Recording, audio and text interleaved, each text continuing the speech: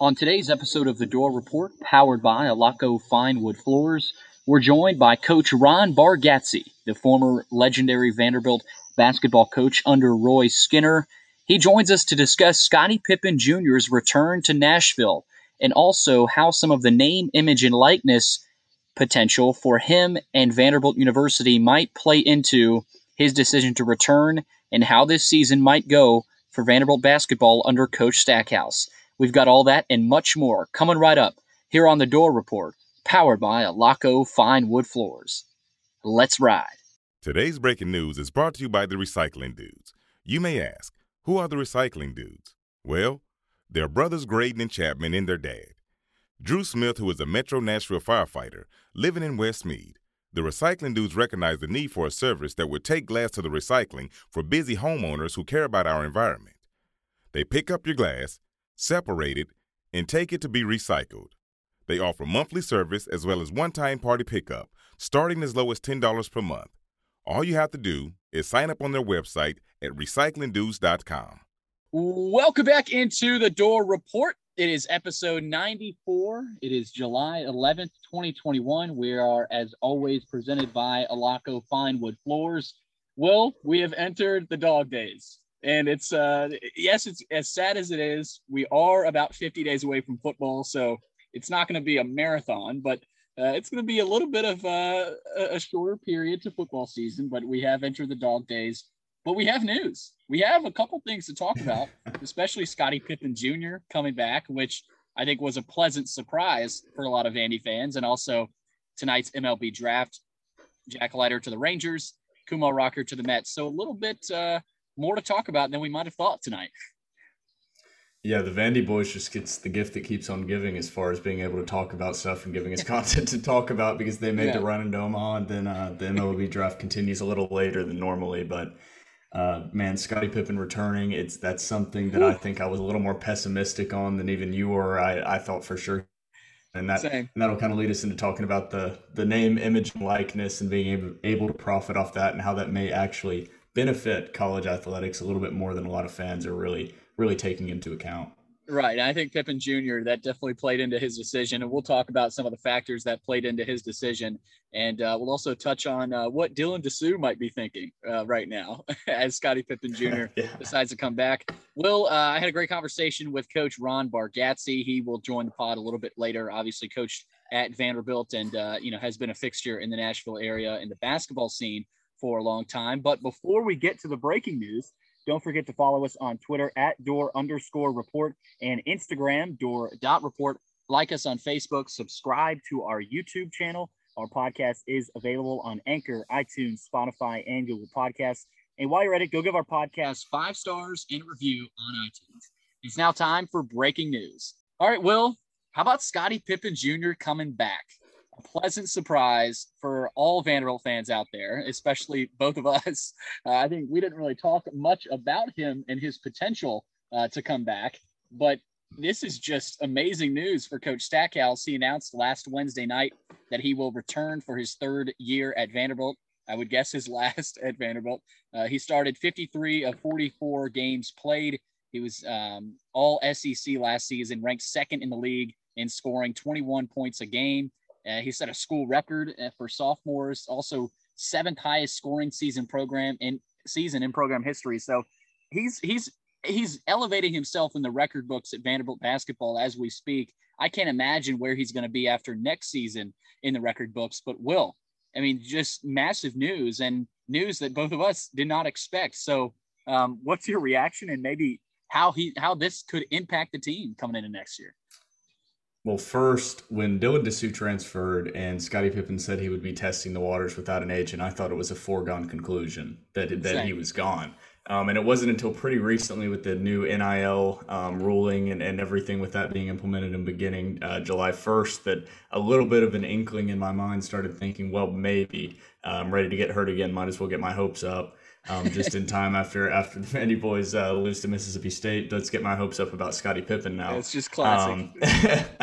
But what first actually piqued my interest, I don't know if he accidentally posted it or what it was, but he posted on his Instagram. I think you Yes. saw it, and we posted it to our Twitter Yeah. that he would be open to name, image, and likeness and reaching out to contact for anything associated with that in the Nashville area or whatever it was. We have that on our Twitter, the actual post, and then deleted it. I don't think he meant to post that. I think No. that was a draft No. sitting there that he Yeah. had ready to go because he was leaning in that direction, and then it turned out that actually was a precursor for what happened. And Yes. thankfully he's back. And Dylan Dessou, I think, maybe would have made his decision a little bit differently had he known Pippen Yeah. would be back. But this is bringing back 21 points a game, probably an early contender for SEC Player of the Year. And you can't overemphasize just the eyes on the program that he's going to bring back, because he is a name. He's, even though he was a 3-star coming in, has performed so well, and his dad is Scottie Pippen, so that brings Yes. something along with it. And this name, image, and likeness stuff, Billy, I'm sure you've got some thoughts on Pippen on the Yeah. actual court, but it gets me back thinking to Kenyon Martin Jr., who was actually committed in that class alongside Dylan Dessou and Scottie what could have Pippen. been. He actually elected to play overseas instead of going the college route, likely to cash in on his talent early. So this is kind of an interesting development and something that I hadn't really thought about, that players may be a little more encouraged to return back to school because they don't feel like they have to go pro to cash in right now on their talent. Yeah, and Will, I go back to what you just said about Pippen Jr. and kind of his leaked tweet, I guess, of him discussing what he might want to do with the name, image, and likeness things. And I didn't think much of that initially. Me personally, I was thinking, okay, that's probably not much of a big deal. He might be trying to cash in of what he can until he, just maintains his declaration of the NBA draft. But I mean, I think this is monumental for not only him and the city of Nashville, but also Vanderbilt and their program and their athletic department, because I think his decision to come back was a lot based on this NIL and his possibilities of what he can do. Because you mentioned his last name is Pippen. He's Scottie Pippen Jr. He's Scottie Pippen's son. I mean, that reigns true with a lot of people. And he's in Nashville. So there's an amplitude of opportunities for him to cash in on this NIL. And we could go, we have a whole podcast we could have a whole podcast on this topic, but this has to, in his mind, he's thinking, I'm going to make more money staying at Vanderbilt and cashing in on my name brand and my image and likeness, as opposed to, signing a smaller contract at a G League level. So I think that's where he's at right now. And I can't blame him.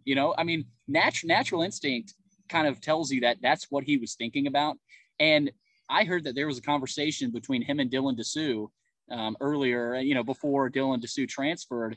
And you got to believe Dessou is kicking himself right now, because imagine both of them coming back in Nashville and the implications there. So I don't think there's a ton at play in terms of him with this team. I'm not sure how much better they're going to be. I know he's joining Liam Robbins, the transfer from Minnesota, and then obviously Rodney Chapman coming over from Dayton, from Dayton. But him being able to cash in on these opportunities, I think, are endless.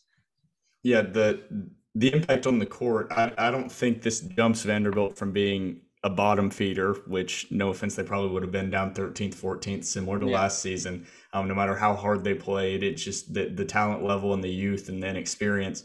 I think this puts the expectations not up to, we're going to compete for the SEC championship now, not whatsoever, but it puts you in the thought of, this can be the first team in a while that can be middle of the pack and be actually competitive in the Stackhouse era. Yeah, in the Stackhouse era, and maybe not play in the first round games. I think that is a good goal for this Vanderbilt team this upcoming season, and that's how I'm going to judge Stackhouse, because to not play in those first round games of the SEC tournament.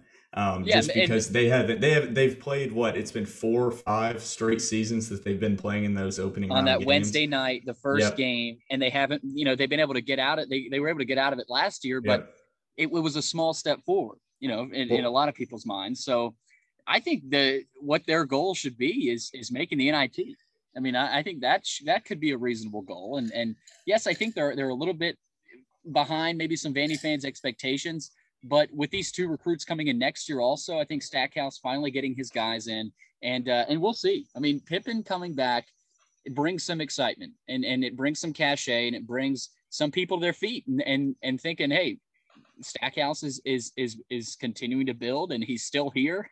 he's still there building and bringing in Dort and Shelby. coming in, and that an incredible class coming in after this. So this, because we talked about before, it's hard because you haven't really been able to judge Stackhouse because he hasn't really had a lot of talent on that roster since he's been there, and a lot of things really kind of out of his control with injuries and different things like that he can't really control. So we haven't been able to get a good judge on, is Stackhouse the guy? Is he a good coach?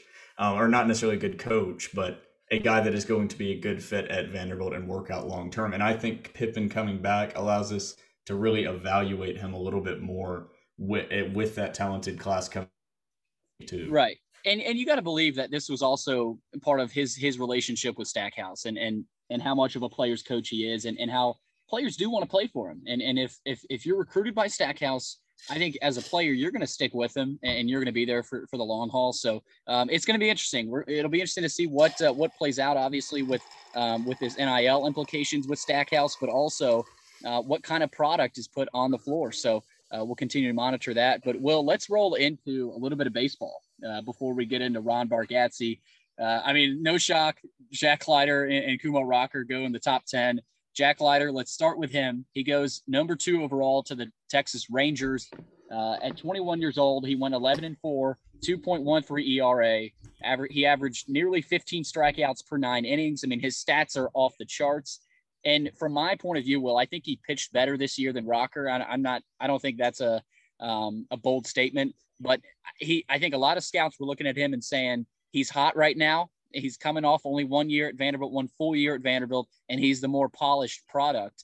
And being the son of Al Leiter, I mean, that says a lot right there, and his kind of determination and confidence that he carries. So I think for Leiter, this is a great landing spot. Being in Texas, a team that is struggling right now, and I'm not saying he's going to have a chance to get to the bigs this season. You've seen that a little bit with college guys, but great landing spot for Leiter, and the most dominant streak of the season was his 20 consecutive hitless innings. It started on the no-hitter March 20th against South Carolina. So, Will, his stats are off the charts. His makeup is off the charts. And I couldn't think of a better landing spot for the young Jack Leiter there at number 2. Yeah, I think it was a little bit of a dream to say at the beginning. At one point, we were thinking possibly number 1 and number 2 overall for both Leiter and Rocker. But unfortunately, things just didn't work out that way. So it wasn't an unprecedented, but still having the 2 guys I in the will top say, 10. Will, the Mets got an absolute steal with Rocker at 10. That's what I was about to say. It was 4 pitchers were drafted ahead of him. That is including Jack Leiter, who I do think, like you mentioned, Rocker has the raw power, but he takes a while to get to the plate. That was a big knock on him. I'm not an MLB draft analyst. That's just reading the mock drafts and why Jack Leiter has jumped over him.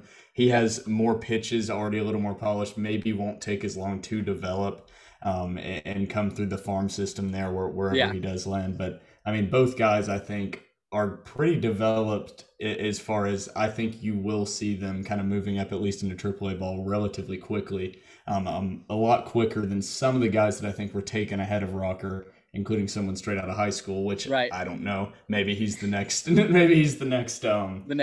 great pitcher there for the Detroit Tigers, Justin Verlander, or something like that. Yeah, he's next Verlander for them. But man, I just can't imagine that taking someone at that spot and seeing Rocker and him following to them at number 10. And the MLB Network analysts were saying it was possibly the steal of the entire draft, which it's hard for me to disagree when most mock drafts have them going top 6, absolute bottom of the barrel. Yeah. And for the Mets, I mean, yes, they're struggling right now, but for them to get Rocker at 10 is an absolute dream. I mean, they were probably sitting there licking their chops saying there's no one else we can pick right now other than Kumar Rocker. And for much as a lot of people were talking around college baseball about Jack Leiter this season, Rocker was the guy that was kind of, slipped through the cracks and saying, I'm still here. I'm still pitching here at Vanderbilt and still a dominant prospect.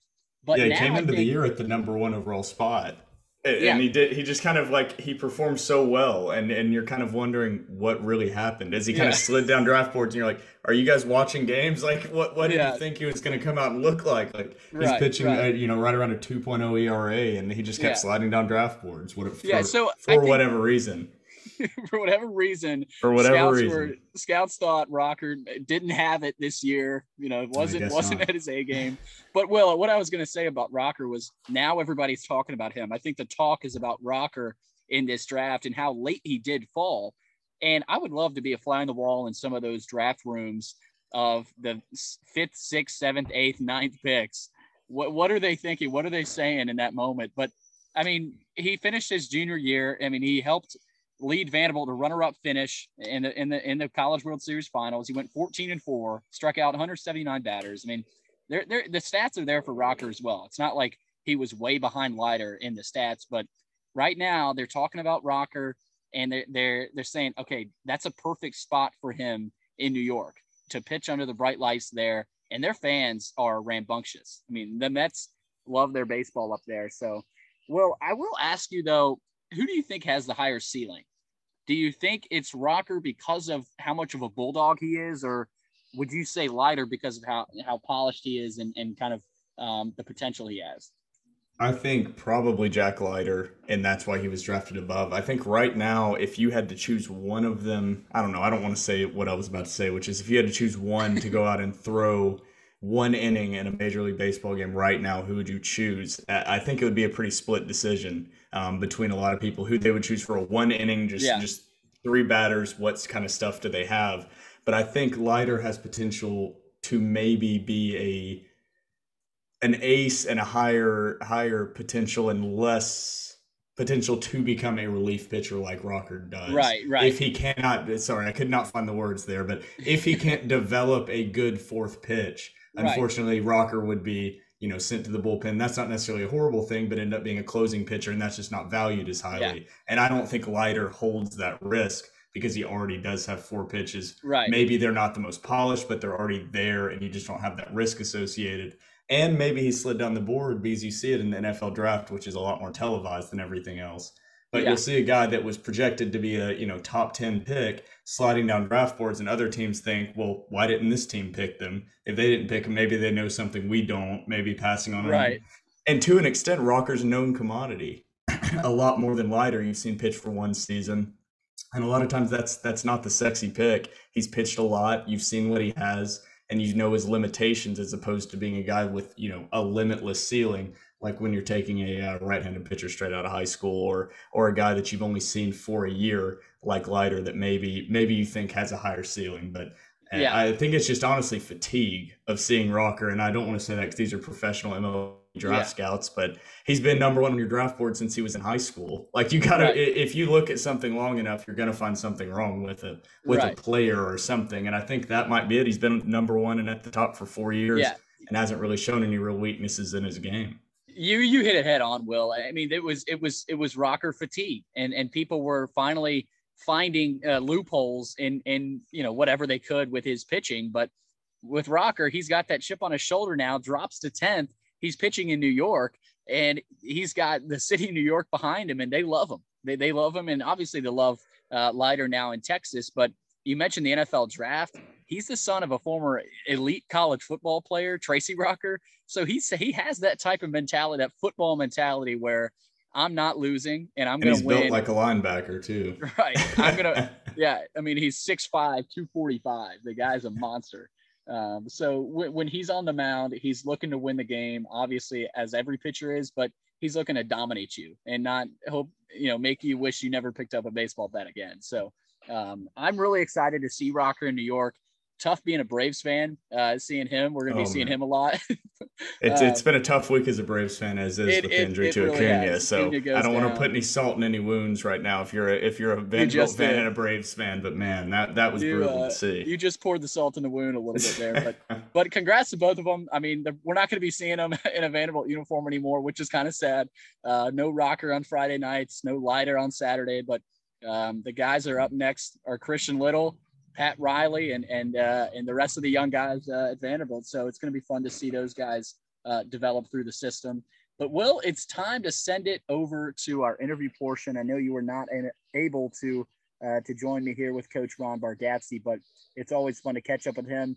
And we talked a lot about the name, image, and likeness possibilities with Scottie Pippen Jr. in Nashville, and also what his return means for Coach Stackhouse and Vanderbilt. So we've got Coach Ron Bargatze coming up here on the Door Report, powered by Alaco Fine Wood Floors. Before we get into the interview with Coach Ron Bargatze, it's now time to send it over to Gary Scales for a few words on our presenting sponsor, Alaco Fine Wood Floors. No matter what style you're going for, you can trust your flooring job to Alaco Fine Wood Floors.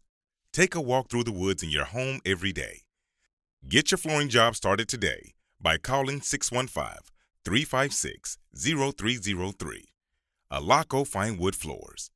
Craftsmanship you can stand on. Welcome back into the Door Report. I'm Billy Derrick, and I am now happy to be joined by today's special guest. His name is Coach Ron Bargatze, the legendary former college basketball coach at Belmont, Tennessee Tech, Vanderbilt, Trevecca, and Austin Peay. He also had a long career in sports broadcasting. He served as the radio color analyst for Vanderbilt basketball for a long time, also OVC basketball and TSSAA football and basketball for over 30 years. Always great to have Coach Bargatze on. Coach B, thanks for coming on again. Oh, thanks, Billy. Glad to be here. Coach, I want to start. There's been obviously a lot going on in the college baseball sphere, especially locally here in Nashville. And how much of the Vanderbilt baseball run were you able to catch in the College World Series?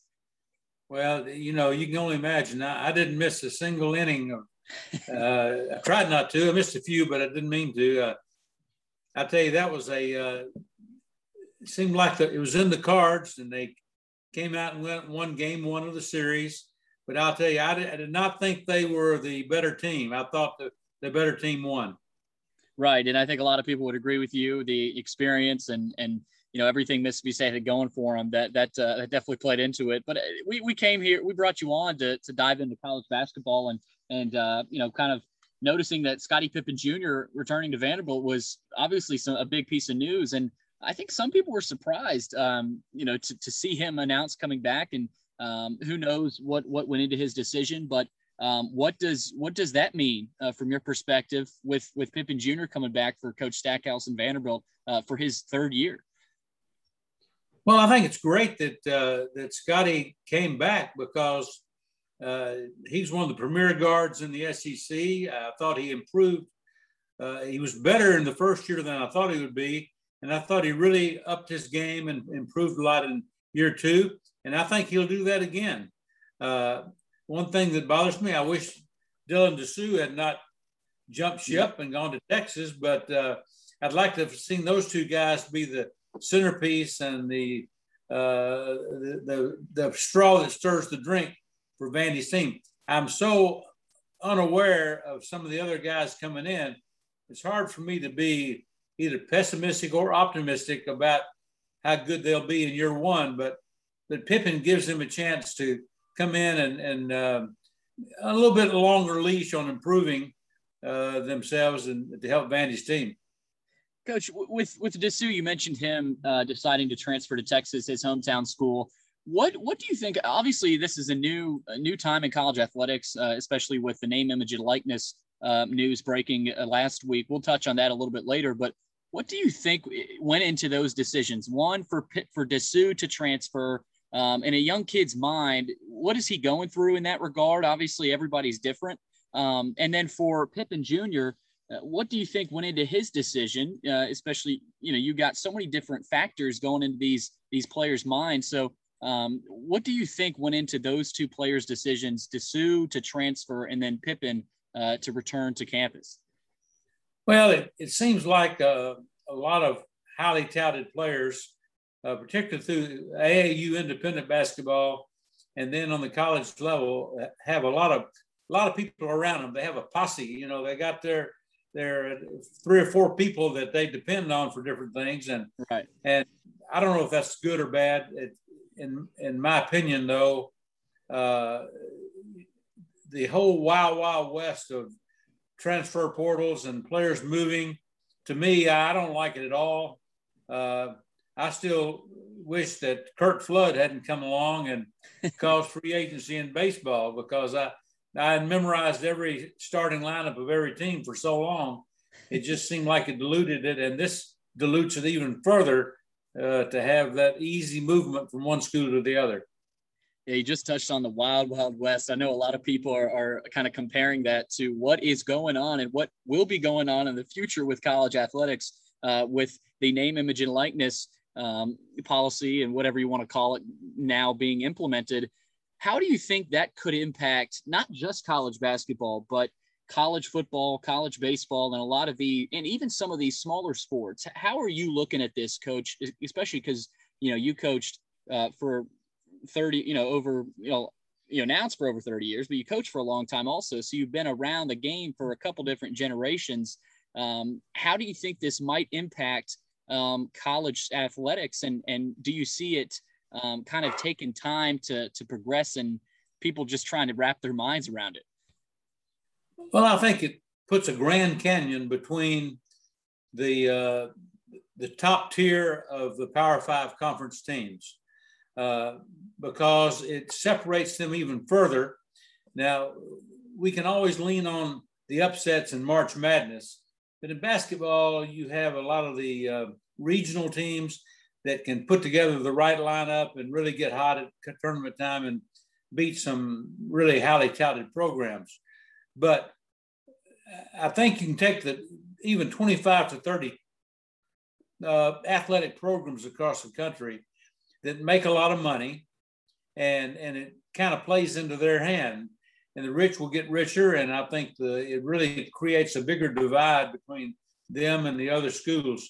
In particular, the teams that we follow around here outside of the SEC, primarily the teams that in the Ohio Valley Conference and Middle Tennessee and Tennessee Tech and Belmont and Murray State, and some really good programs around here. But it's ridiculous to think that if the school makes any money off of those people. Most of the schools operate in the red, in a deficit position, and they can't.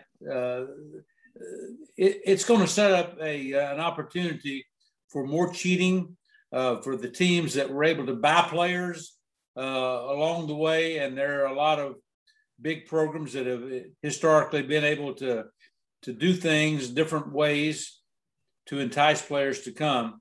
But if you got a pool of people out there that support a school and they can raise the money to help them have these benefits, I just can't imagine how it's good for all of college athletics at all. Yeah, Coach. We also, obviously, we touched on Pippen Jr. coming back and what went into that decision.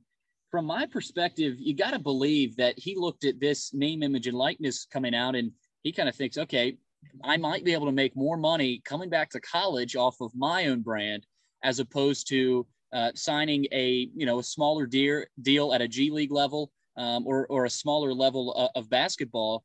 Do you think, he's looking at this and saying, hey, I can make a decent chunk of money staying at Vanderbilt, especially with this being my third year and having the name already that he does and being in the city of Nashville? And what kind of ways do you think he might be able to take advantage of that? Well, another thing it does, it pits the athletic development people, the Commodore Club people, at Belmont, the Bruin Club people. It pits them against the money that's going to be paid players. They're trying to raise money for athletics and to offset scholarship costs and that sort of thing. But if a lot of overzealous supporters would rather give the money to the school to pay the benefits for their best players. And I think you've got probably one of the most difficult enforcement situations coming up in the NIL that we could ever have.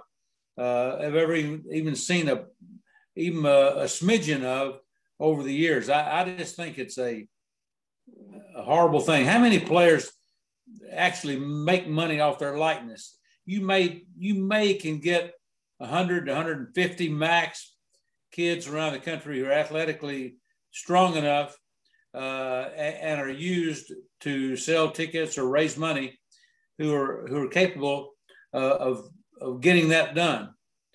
Most all the athletes, if there's 30,000 college athletes in the country, you've got less than 200 of them who are really in a position for the school to make money off them by using their likeness. So I think it's a very imbalanced thing. I don't like it at all. So you just hit the two nerves I have for college athletics, and that is, number one is the NIL situation, and number two, what's happening across the country from a standpoint of players switching schools. Two things that I never thought I'd see in my lifetime. And I'm getting a little old, so you know how those crotchety old people are. They don't like to see change, and I certainly don't think these are good changes for college athletics. Well, I think a lot of people, even that are younger than you, would agree, with everything going on right now. But Coach, that brings me kind of to the NCAA's decision, because this was their decision. And I'm with you. I think I'm surprised personally by their decision to do this at least so early, and even at all in the way in which they're doing it. So it will be interesting to see how it plays out. But also from a coach's point of view, how do you think this might change their ways of dealing with players and maybe some of these personalities, because the players are almost at this point, it seems like building their own brands that might, surpass their coach's own brand. Not that a coach really cares about his brand as much as the player, will, because the player is going to be moving on to the NBA. But from a coach's point of view, Coach, if you were coaching today, how would you deal with some of these things and in talking to some of these players about, some of the money they might be able to make? I don't know how I would handle it. I have no idea, because I always felt like the coach-player relationship was dependent on some very foundational things. And I think now it also takes the coach-player relationship and turns it around, flips it a little bit, because where's the money coming from, and how is it administered? How do they pay a guy? At what level does he get paid for the school using his likeness? I've always felt like it was very sound amateurism for people to get a scholarship and go to school without having to pay a penny in most cases, and think that they deserve more. I think that provides them a chance to move into everything we do. Generally, you start your career at age 21 to 24, somewhere in there, and having amateurism in its purest form allows them to continue to learn and develop. The cynics out there always say they'll take 2 or 3 cases and broad brush it as if it applies to everyone. I don't agree with that at all. I think that the coach-player relationship is one of the fundamental building blocks of a guy getting ready to go into whatever career he chooses. And if you've got, there are 60 guys drafted in college basketball now into the NBA, and most of them, I'd say a third of them never make it. And then you've got a huge influx of foreign players now. And let's take using the NBA as an example, where they're coming in and out of those 60 guys, you're going to get 20, 25, 30, in that range of foreign players who come in and take those jobs. They're making rules for a very small number of people. And I think when you do that, then you've got a very lopsided situation to enforce. Well, I like how you touched on the coach-player relationship also, because, we've seen over the past few years that Coach Stackhouse has been able, to form a relationship with some of his players, in particular, Aaron Nesmith, obviously, who's in the NBA with Boston right now.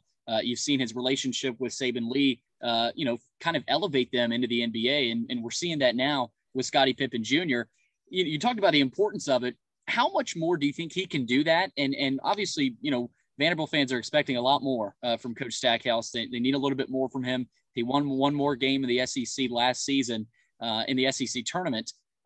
Still won only 3 games in the regular season. But for him, Coach, and kind of moving forward, what are some of the things he might be able to improve on, and from a Vanderbilt fan's perspective, say, hey, okay, he's improving on this, so things are looking up? Well, one thing that Coach Stackhouse is faced with, and as are most of the schools in the country, is maintaining and retaining their players. You had the one and dones that came in and really affected how long you could count on guys being there and playing in the program. And now you've got all this movement from one school to the next. And then you've got the situation of who's getting paid and the intangible tug of war that causes between different players on the team. Who determines how much their likeness is worth? How do they get paid? Where do you stop in having a guy who may be a great third or fourth best player on a college basketball team, who really contributes a lot and a lot of intangibles, who's not nearly as flashy or a prospect, and that guy that's got the high upside is getting paid on his potential instead of getting paid for how you contribute to a team. So I just think it's a bass-backward sort of thing. Yeah, I mean that's the way a lot of people are looking at it. I know. But Coach, we're running out of time here. I do want to touch on some football. I know you're mostly a basketball guy, but you did call some TSSAA football, and you're a big sports guy in general. I want to ask you about Coach Clark Lee coming in his first season with Vanderbilt. Obviously, they didn't win any games last year, but coming into this season, what are you personally expecting out of him, and maybe in the future down the road with Coach Lee at the helm on West End? Well, I think that there's a lot of excitement around, and there should be, because I think Clark takes a different approach to it. He's a Vanderbilt guy. He's a hometown guy. He's put together a really good staff. I love the fact that he's got Bart Simmons there with him, who is a recruiting guru of sorts. And I like the way Clark goes about things. I've known his family forever, and his dad's a good friend of mine, and his sister Eva, I kind of helped her get a job back in the day, and really am loyal to that family. So I'm excited about it. I think it's going to be a different approach than anybody's been able to take, and it could be here for the long haul, hopefully. Yeah, that's what they're hoping. They're talking about a 10, maybe even 20-year plan down the road with the coaching staff. So I know he hits right at home with a lot of Vanderbilt people, and we're going to be talking a lot more football, obviously. But Coach, thanks for taking your time, obviously, on the basketball front, and hopefully with Pippen coming back, we'll have some a little bit more good things to talk about with Vanderbilt basketball. Can't wait. Thanks, Billy. Appreciate it. Well, that does it for episode 94 of the Door Report. Huge thanks to our special guest, Coach Ron Bargatze. It's always great to catch up with one of the Nashville coaching legends here in the area, with many different local stops, but more importantly, his time coaching under Roy Skinner for the Vanderbilt Commodores on West End. For myself, Billy Derrick, my co-host Will Byram, and our special guest, Ron Bargatze, you've been listening to episode 94 of the Door Report, powered by Alaco Fine Wood Floors.